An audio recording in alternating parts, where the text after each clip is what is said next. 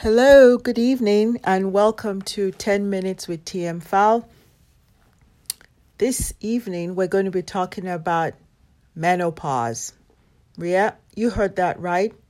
Menopause. It's not fun. It's not something we like to talk about, but we're going to talk about it with a slight spin and really looking at menopause and the 7 habits. So if you've read my book, The Decade After, Thriving After Divorce, you know that I like the Steve Covey book, The 7 Habits of Highly Successful People.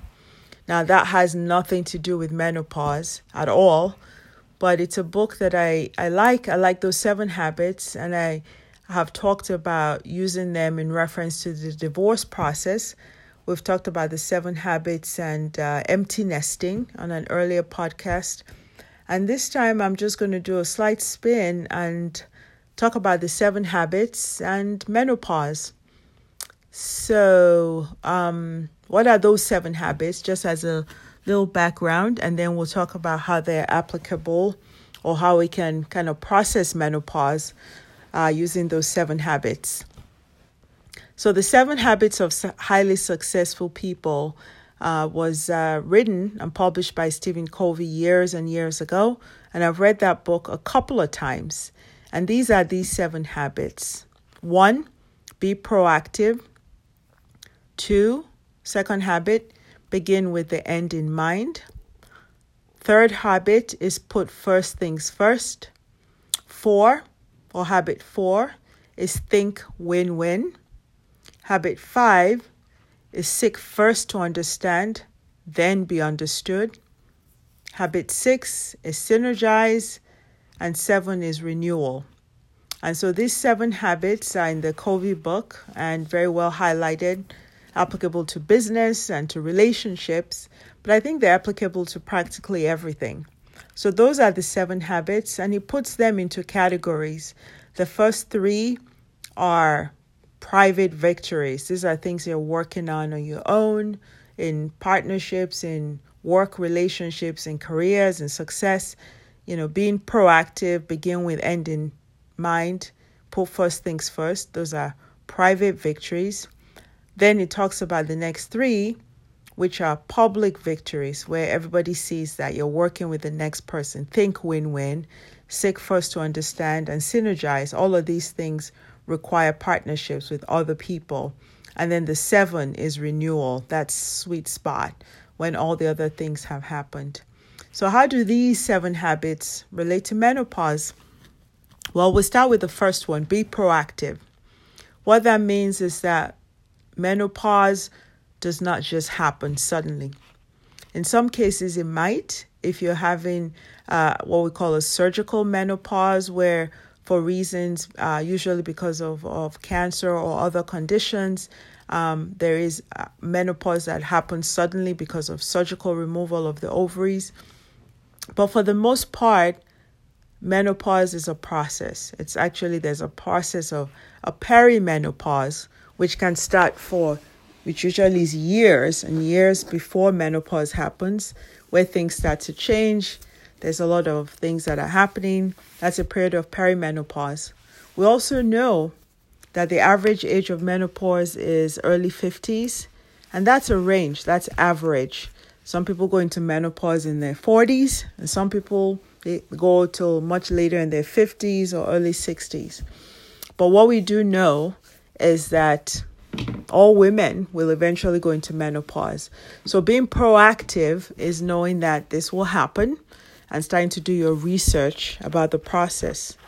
The other thing you can do about that, about being proactive, is finding out if you have access to your mother and you're fortunate for her to still be alive, to ask how old she was when she went through menopause.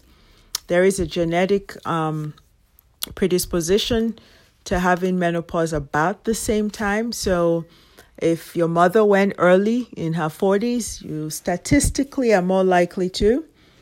And if she went later, you may. So asking about your mother or older sister or first degree relative sometimes helps, allows you to be proactive, to know when things are happening and if symptoms you're having could be perimenopause. And then doing research about what are the symptoms and what are the best ways to manage those symptoms. Second, begin with end in mind. I think this is pretty obvious. And the end is that menopause will happen, and then you'll be in a place of postmenopause. So the perimenopause and menopausal time can be traumatic in terms of symptoms and signs, and sometimes people don't expect it or they haven't talked about it. But if you think with the end in mind, that once the process starts, at some point it will end. The hot flashes will end. The symptoms, the CNS symptoms, the physical symptoms, the irritability, all of those symptoms, which not everybody has the same ones, will end. So beginning with the end in mind is important, because that allows you to know that this is not a permanent process and the symptoms will resolve or come to a new baseline. Number 3 is putting first things first. And the first things at that point is you going through that process. So realizing that some of the symptoms may be distracting, sometimes they almost seem disabling. But first things first is, are you healthy? Is this a normal process? Are there other things that are going on that you're confusing with symptoms of menopause? Also, is that the time to put yourself first and think about other things you can do to manage your symptoms? Thinking about things to manage your physical symptoms, your mental health symptoms, all the other things you may need to put in place to make it a more comfortable transition. Thinking about getting screened at that point for other conditions, and putting yourself, using that as a time to make sure you're up to date on your health screenings, breast cancer screenings. It's really important, especially if you're going to be going on hormonal therapy. So putting first things first and saying, this is something that happens to every woman at some point, and what can I do to get help for my symptoms? So really putting yourself first and getting the help that you need during that time. The fourth habit is think win-win. So this is when you think, well, this is happening, but what are the benefits of that? That eventually with menopause comes no periods, so no rushing around for tampons or pads, comes no possibility of pregnancy. With that comes a state of you're done with that part, and you can be done and move on. So thinking win-win, like it's inevitable, different ages for different women, but it will happen. But once it's done, you're done. So think win-win. Number 5 is seek first to understand, then be understood. This is important because if people have never gone through menopause and they're younger or they're of the opposite sex, they may not get your symptoms. And all they see is the effects of your symptoms. They see you get up suddenly because you're having a hot flash. They see you get irritable. They see you a little cranky. They see you sometimes forgetting things. They see you sweating in odd places and then getting embarrassed for that and being defensive and irritable. All of these things I know about.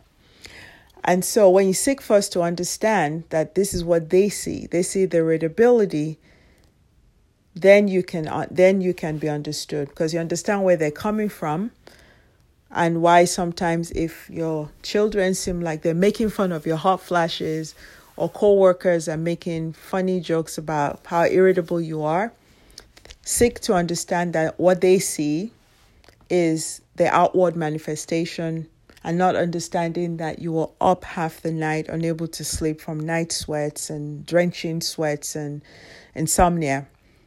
Once you understand that, you're able to know where they're coming from.